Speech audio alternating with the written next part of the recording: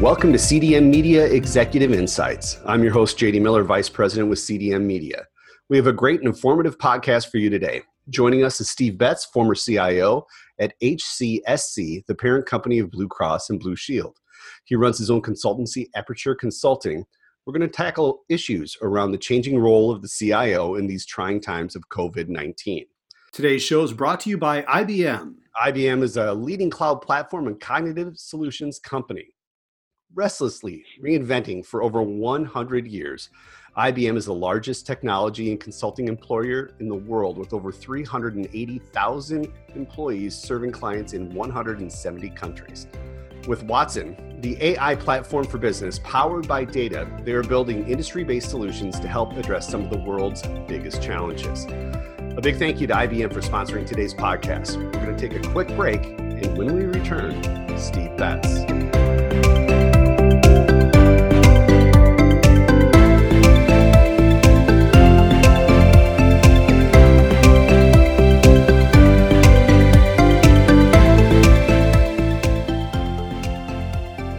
Well, we're joined by Steve Betts, former CIO and Senior Vice President at HCSC, which houses Blue Cross and Blue Shield. Prior to that, he served as the Global Chief Information Officer at Aon. He's also the chair of Lumity, a Chicago-based nonprofit that prepares teens and young adults for lifelong careers in STEM. He currently runs Aperture Consulting based in Chicago, where he focuses on digital strategy, digital transformation, and interim executive leadership. Welcome to the podcast, Steve. Thanks a lot, JD. It's great to join you. Interesting times we're in right now. And we recently had a discussion, you and I, about the changing role of the CIO and an IT executive within an organization. It's even been amplified even more right now with the current crisis that the world is going through. How have you seen it change from clients you've dealt with and colleagues? Yeah, absolutely. Yeah, these are unusual times. And we've seen really over the last few years with accelerating pace, a separation between, I would say, the blocking and tackling operational elements of technology leadership of the CIO role, but increasingly a front office business facing kind of, closer to the customer, digital transformation type focus on technology. Ironically, as with the times that we're in, I've actually seen a lot more appreciation for robust operational business continuity plans and more traditional CIO duties as we, all increasingly look to work from home. So it's actually been interesting this last week or two to see the emphasis swing back to those more traditional duties.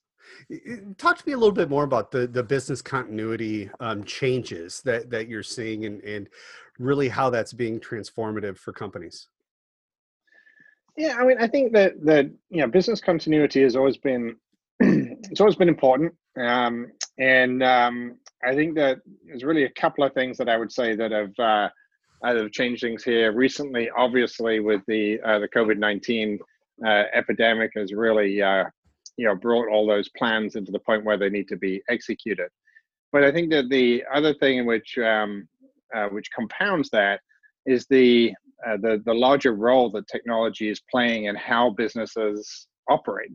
Not just something that's in the background supporting the business, but really in nearly all cases now, most cases, I would say, the company doesn't operate without technology. So it's really become that much more important to have, very, very effective business continuity programs that we're now seeing being executed. You're definitely seeing more technology executives being invited to the table and kind of leading the table right now, aren't you? Yeah, I think that what I'm seeing is a little bit more of a bifurcation of the CIO leadership role. So I certainly believe that technology is a bigger part of the executive leadership conversation and the board conversation, but it's increasingly so because technology is a big part of business strategy. Technology is a part of how the company operates. It's part of how you face off with customers.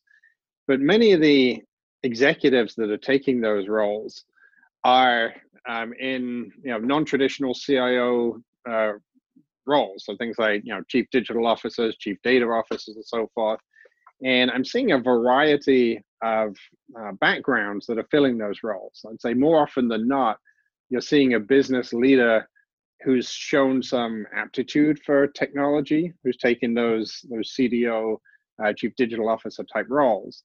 I'd say that there are a subset of CIOs who are stepping forward there and taking on more of that dual duty of it was increasingly being called CIDOs, Chief Information and Digital Officers. Along those lines, with the current situation where a lot of people are working from home, that's kind of crept in and kind of overtaken a lot of focus for IT executives, and especially the CIDO role as well. What challenges do you think IT executives are facing as they're going into this work from home world? Well, I think that the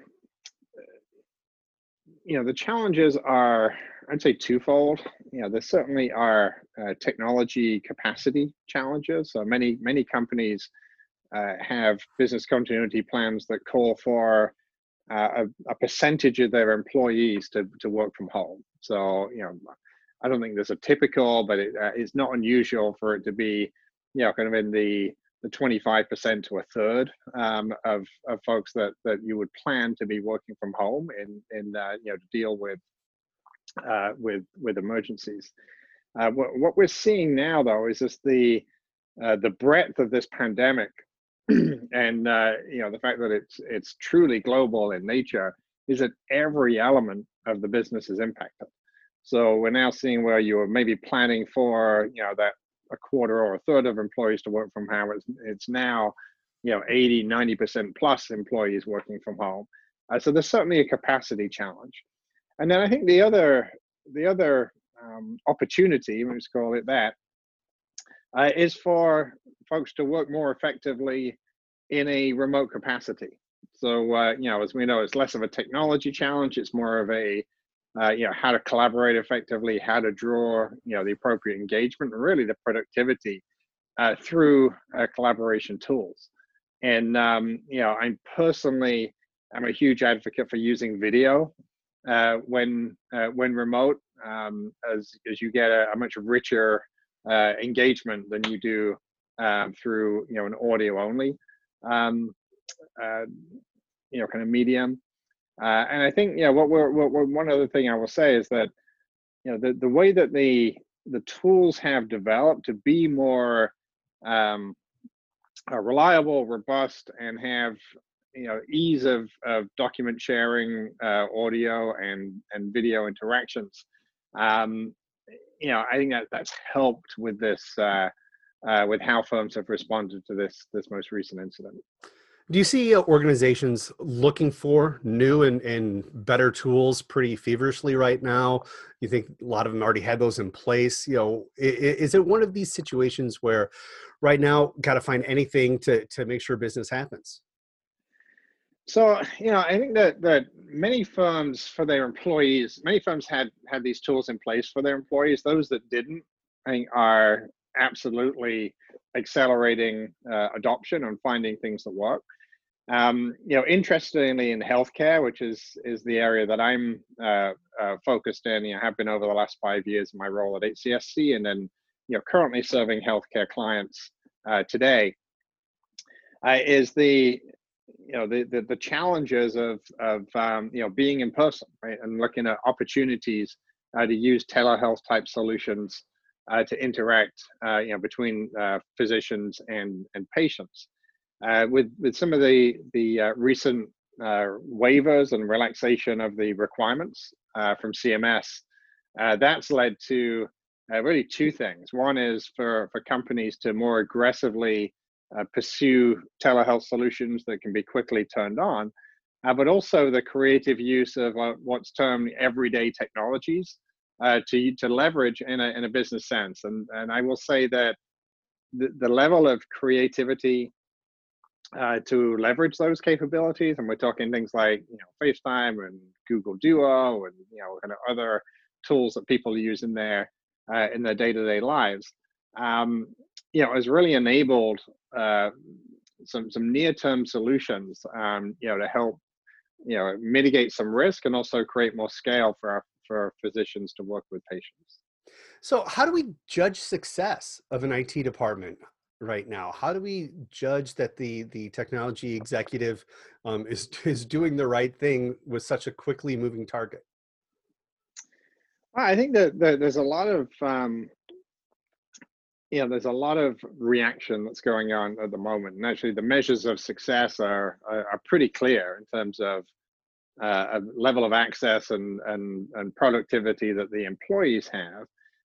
But I think that increasingly, given this social distancing and virtual experience that we're increasingly having during this pandemic, the ability of technology to serve the company's customers in a virtual way is critical. So I think that the measure of success is, again, it's getting back to basics a little bit in terms of availability of the service, effectiveness of the service, both for employees and then for many businesses, the ability to scale as the demand picks up, actually, for virtual interactions with customers. Looking at the ability to scale, a lot of organizations are trying to get lean right now. Some are struggling, but I think there could be a bigger need for talent in the technology space. Do you see that really growing immediately right now? Yeah, I think that there's a shortage of key talent in technology for sure. I think that I see it in a few areas, and specifically to your question about how you get more lean and scale.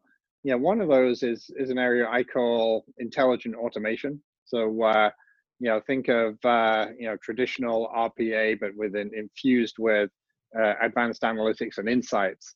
That's part of this process of creating an intelligent business, but then integrating the human plus machine to really create that both the lean efficient operations, but also bringing capabilities that you didn't have before. So the types of skills required to do that, it's really multidimensional in nature. Clearly, you need the advanced analytics skills, which we know are hard to find. But it's also individuals that really embrace concepts like design thinking and can really empathize with both the employees at a company and how they're interacting with technology, and also the customers and how they're interacting with technology. So we're optimizing it, not just in a kind of a rote way, where we're doing it in a way that brings value and better experience to stakeholders, internal and external. With the current environment as is, do you think organizations on the technology wise are willing to accept more risk right now because of, again, as I mentioned, the moving target, or is it being a focus more than ever before? I think that there's some near-term risk that is being, I think the risk tolerance is increasing if it means that you need to serve clients in the near term or customers in the near term. So an example is is what I talked about before with the telehealth interactions with customers. A lot of restrictions around that, and appropriate restrictions to make sure that they're documented appropriately and so forth. But right now, if it means a patient can talk to a doctor when they otherwise couldn't, then you're willing to, I think it's partly why the CMS restrictions changed, was to allow that to happen for the good of the public health. And I think that we're seeing a lot of those types of decisions where, it becomes a here and now imperative to provide a service that means that, you can't throw the you can't have carte blanche from a risk perspective, but I do think that it means that we need to thoughtfully proceed and then realize that we'll need to kind of catch up afterwards and make sure that we've got the right controls. Yeah. How have you, when you're dealing with clients, how have you noticed a shift in how they're doing business, a shift of, especially in the healthcare space? I don't want to say panic, but just trying to aggressively make moves right now.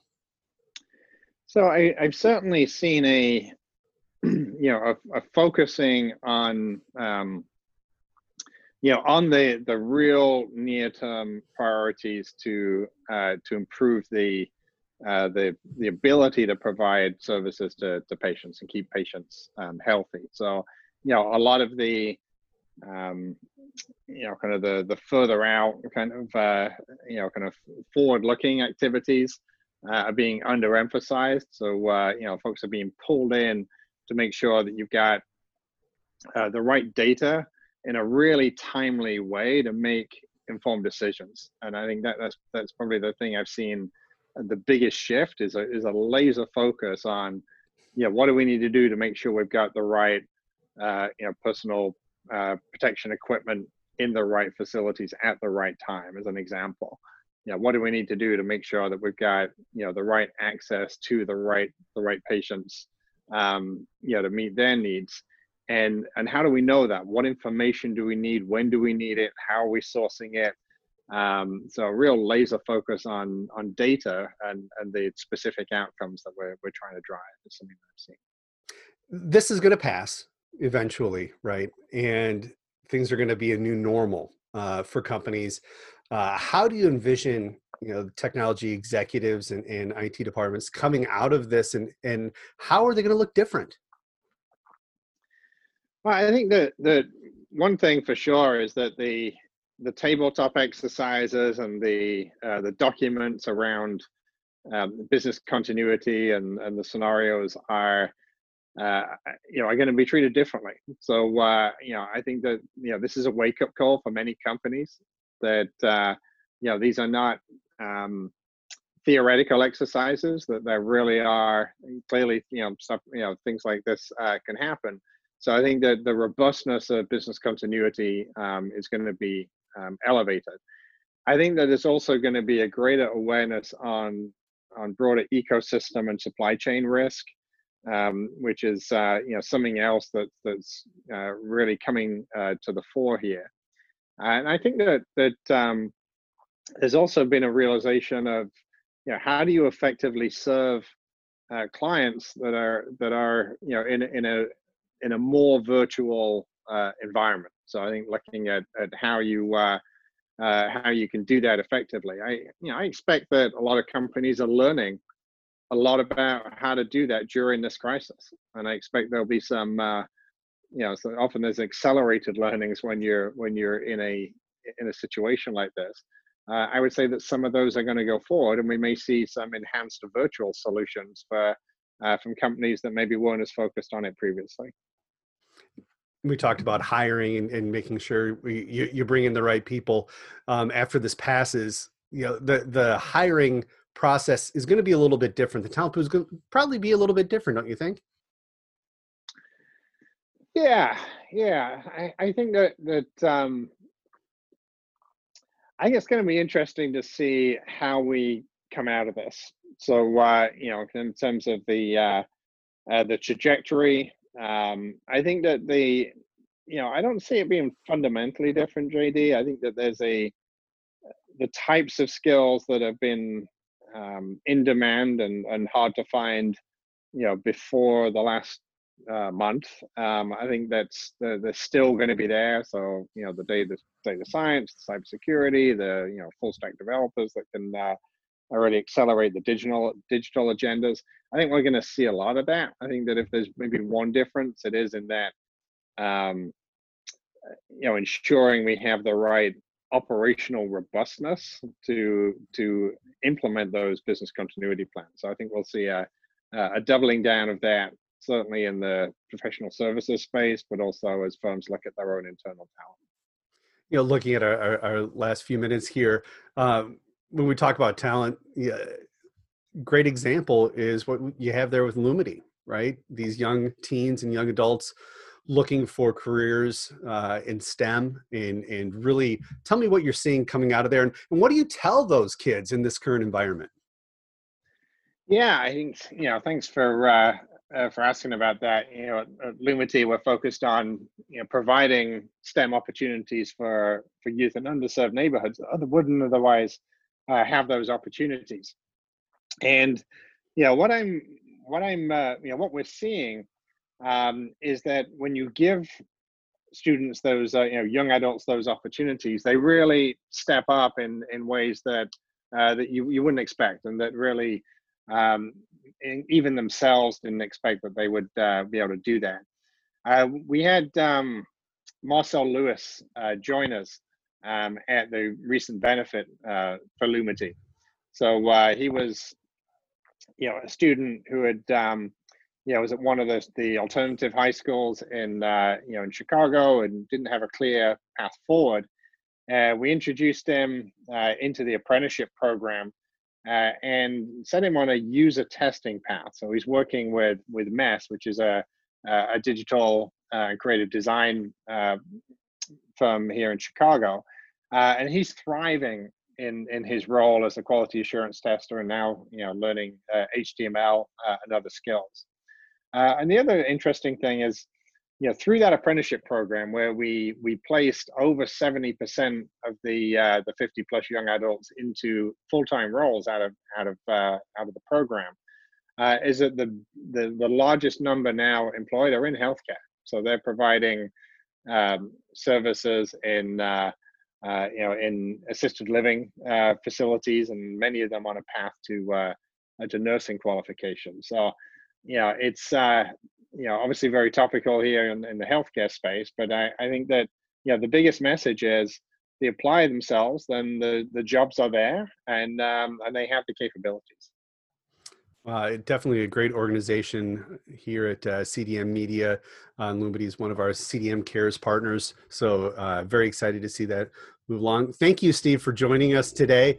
It's been enlightening, and it's going to be interesting to see over the next weeks, months, how the technology space is going to be changed. Great. Thanks, JD. Enjoyed the conversation. Thank you.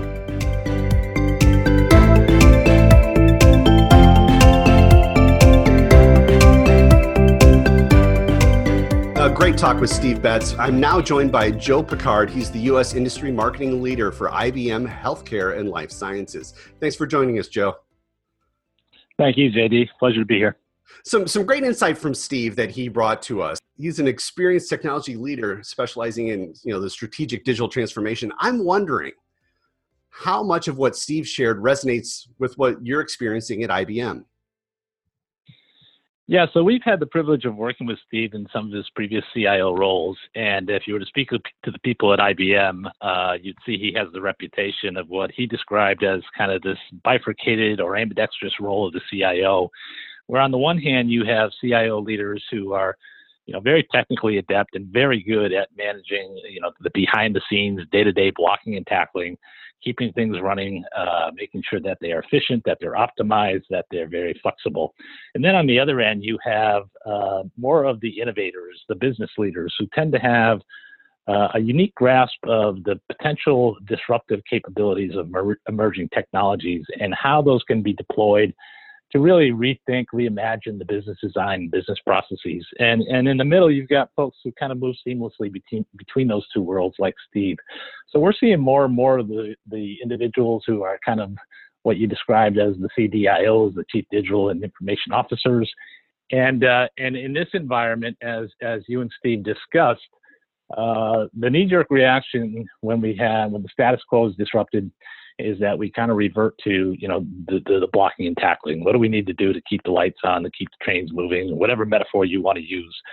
But the folks who have the proclivity to, or the propensity to be the innovators, are also very good at recognizing the opportunities that come out of that adversity and kind of changing things on the fly. So not just focused on what do we need to do to get things back to normal, but what do we need to do to get things to where they should then, or where they ought to be going? And so that's the behavior I think we're starting to see as we get through these first few weeks of this crisis and people start to react and adjust. Yeah. So with that in mind, what are some specific challenges you see organizations facing today in the industries you support? So obviously IBM covers mostly all industries in one way or another. And some of the things you discussed with Steve were very relevant across the board. So when we talk about the impacts of new ways of working and all of us being isolated and being remote, that's more commonplace for some industries and more practical for some industries than for others. Certainly at IBM, we have a history of having limited work from home situations. And so that transition was not as difficult. It's much harder for others, and in some cases impossible for others to operate in that world.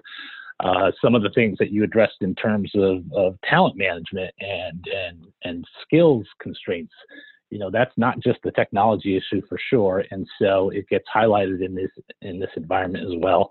And then there's issues to deal with, having to do with business continuity and resiliency that you talked about, security issues. All of those are kind of cutting across all of our industries, but specific to the area where I am in the business, which is our public sector. So we support all of our state, local, and federal government agencies, as well as, in my case in particular, our healthcare and life sciences accounts. So the provider organizations, the health plans and insurers, as well as the pharmaceuticals, the pharmacies, the medical device manufacturers. So those are the folks who are clearly on the front lines right now in terms of what the president has described as this war on the invisible enemy. And so they each have unique concerns. In just a minute on some of those, I guess. So in terms of the health providers, obviously it's very well documented, probably more than ever any of us really want to hear or see, because we see it every day. But the issues with capacity, the issues with resources, the issues with supplies, ventilators, PPE equipment, those obviously are top of mind with everybody, and we're seeing it everywhere we turn, particularly in those areas where the outbreak has been most severe and most challenging. On the payer side, with the health plans, there's some unique things that are probably somewhat unanticipated. Certainly, they are looking at what this means in terms of how all this will be paid for, who's going to cover what are the volumes that they might anticipate in terms of claims that are being filed, things like obviously this week we had the report on over 3 billion claims for unemployment, with some very scary projections about it going much higher, and that puts many people who are dependent on those, on health insurance from those employers in a position where they're most vulnerable at a time when they can least afford it.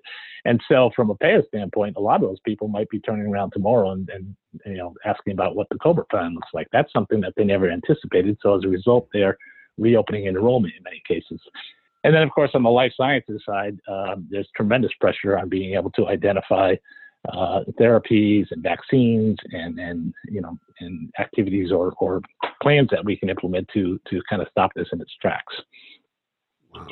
A lot of moving parts right now, and specifically what's IBM doing to help businesses and technology leaders get through these challenging times and challenging circumstances? Yeah, so I think, JD, we try and look at it in kind of three phases. So there's kind of a response phase, a recovery phase, and then a renewal phase. There's some really cool things that we're doing right now that talk about the immediate challenge and how we're responding to that. Like most any organization you turn to, if you go to IBM.com, you would see on our website our point of view on COVID-19 and what we're doing to respond to that. If I could take a minute just to highlight a couple of those. Working with the White House and with the Office of Science and Technology Policy, we spearheaded an effort to bring online a high-performance computing consortium, which includes the likes of including, of course, IBM, but also Amazon, Google, Microsoft, all of the Department of Energy national laboratories. Also includes our academic partners, MIT, RPI, University of California at San Diego.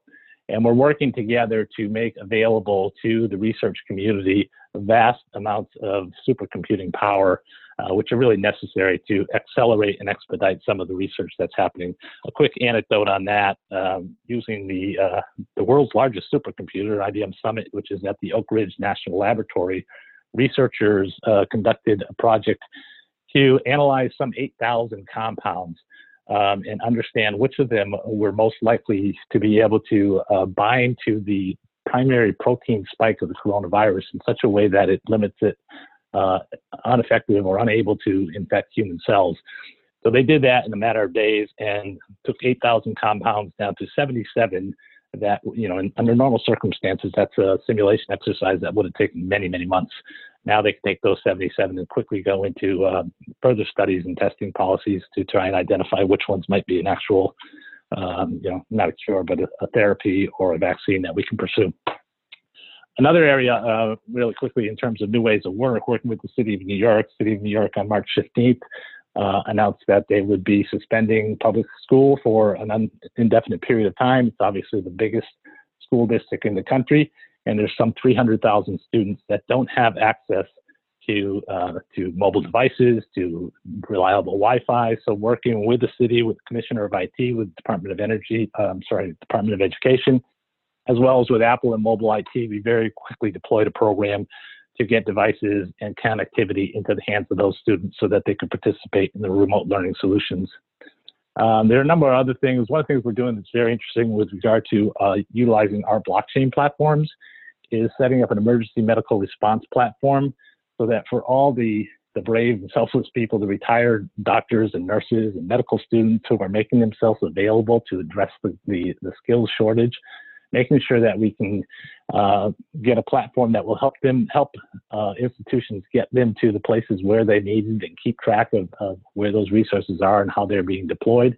We are also using that for a rapid emergency supplier onboarding, using the same blockchain procurement system that IBM is using today and making that available so that as we try and address this supply shortage and we bring suppliers online very quickly, that it's done so in a way that ensures integrity and quality and makes sure that the transactions and the individual firms themselves are credible and effective.